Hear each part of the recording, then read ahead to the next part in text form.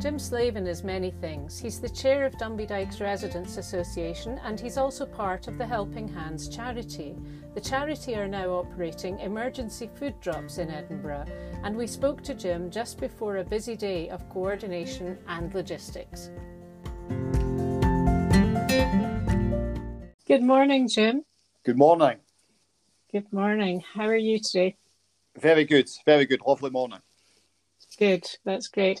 So another busy day for you down in Dumby-Dykes. You seem to be doing a real range of things. So can we start with what you'll be off to do after this call?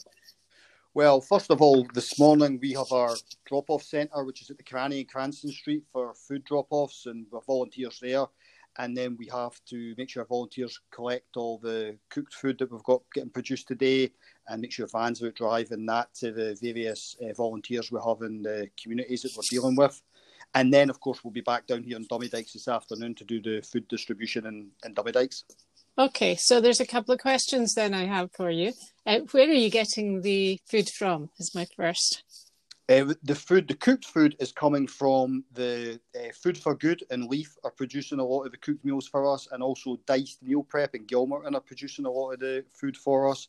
And we also have a catering company producing soup for us at the weekend. So we're 7 days a week with the cooked food. And then any non-perishable food, they go into survival packs with toiletries and just sort of basics for people, and they're delivered around the city as well. And so who is actually benefiting from your service? And we should say actually that you're doing this under the banner of Helping Hands, I think, are you? Yes, that's right. Edinburgh Helping Hands. So we are all volunteers, no staff whatsoever. We take no state funding or corporate funding. This is just local people helping people. Who's benefiting from it? We are based in mostly in housing schemes in Edinburgh, where we do our football and boxing for free for kids. We would do our bikes for kids. We would give out new free bikes to kids. We would do our books for kids, toys, food at Christmas, etc., etc. So we have groups in Muirhouse, Wester Hales, Gilmerton, Niddrie, Dumby-Dykes and Leaf. But we've also extended that now across the city if people get in touch in crisis. And also we're now doing a lot of pensioners and sheltered housing as well. So there's a wide range of people benefiting for the work that our volunteers are doing. That's terrific. And so how can people then either tell you about people they know who would benefit from this service, or indeed how can they come and help? Yeah, well, I mean, if people want to help now, what I would say is we have, if you go to our website, solidaritynotcharity.com, they can get in touch with us there about volunteering. But we are not doing what the government are doing, which is just fast-tracking volunteers and throwing them into communities to deal with vulnerable families. Our volunteers all have to be registered, they have to be trained, we have to make sure the proper checks are done. I know the council and the government are fast-tracking PVGs, for example. We'll not be doing that. Like, we make sure our volunteers are trained and are doing the very best and all the checks are done properly. But if people want to get involved in that process, we're very, very happy for them to do so. In terms of how people can be referred, we have local groups in these areas, so we have that local knowledge already. So what we do is, like, in an area, we have the people on the ground, our volunteers know who needs the help. And also we have then volunteers, so it's neighbours delivering to neighbours. So we don't be sending strangers to people's doors. So the referrals would come in a bottom-up way like that. Now, we have been getting some referrals from state agencies or state-funded agencies, and we have been filling that vacuum that's there. But I have to say we're a little uneasy about that, because if people are getting paid a very good salary to do this work, they should get on and do it, and they shouldn't be asking volunteers to do it for them. Well, that's true. But of course, you're all out in the community all the time anyway, and I'm sure all your people who are volunteering all have to have PVG checks and everything to be working with children and young people. So, so social distancing protocols followed before the curtain twitchers start. So you've got all your guys are out there wearing masks and wearing some PPE. Is there anything that anybody could give you which would help you with your job? State funding, we won't be applying for any of this hundreds of millions of pounds that people keep telling me are there, and you're going to working class areas and there's nobody there. But anyway, we'll not be applying for that. We are very much a grassroots organisation, so people can go, and if they wanted to make a small donation, if they were able to, that would be appreciated. Or they could donate food. They could buy food and donate food to a drop-off point, as I say, at the Cranny, which is Monday to Friday, 11 to 2. Okay, and that's Yes. in Cranston Street, just off the Royal Mile.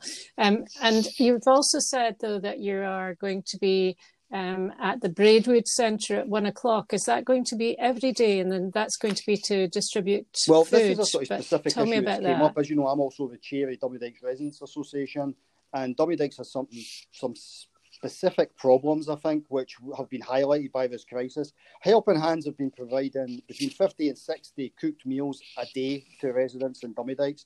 But we were conscious, both with Helping Hands and the Residents Association, and I should say the committee, the Braidwood Centre as well, who are working with us, we're conscious that we're missing people. People are falling through the cracks. Now, where every other community that Helping Hands is in, the community centre might be shut, the council offices might be shut, okay. But then people have been moved into a church hall, they've been moved into commercial properties, they've maybe used the arts centre in the area, whatever it is, not for the public to go in, but where volunteers can go in, get food delivered, sort it and distribute it. So it's like a coordinating hub. Every community has something like that, except Dummy Dykes. Now, the Residents Association and the Braidwood Management Committee are both in writing to the elected representatives and to officials have said, look, work with us here to create some sort of coordinated hub so we can make sure that we're getting food to vulnerable people. The council just absolutely refuse. And as you know, because you've been into Dummy Dykes, there is nothing here. There is no church. There is no commercial properties. The community shop's been closed for the last round of cuts. We don't even have a bus left now because of cuts. And now the Braidwood Centre's closed. They won't allow us to use community flats. They won't allow us to use a training centre, even for an hour a day just for coordination.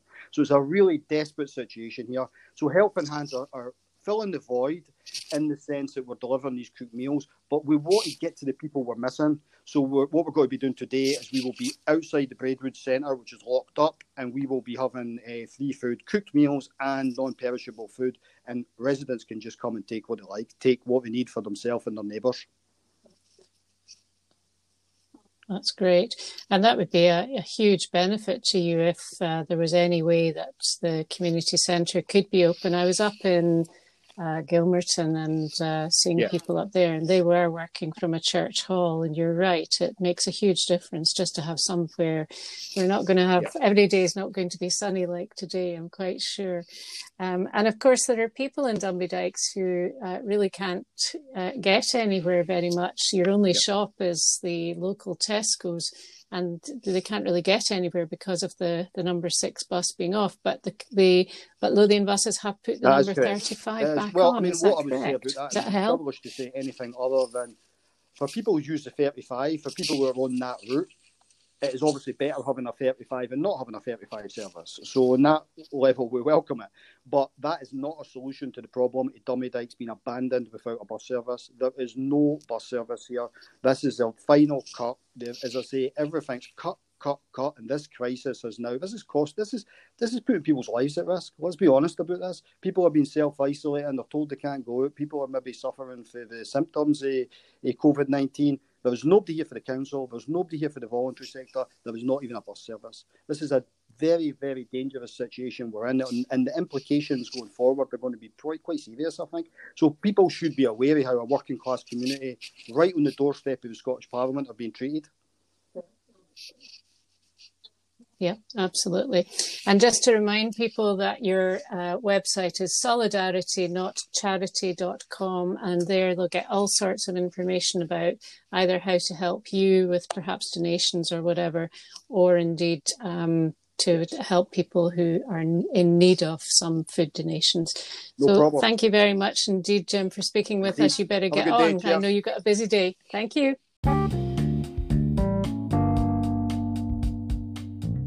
Thank you so much for listening to the Edinburgh Reporter podcast. Listen out for more episodes coming soon.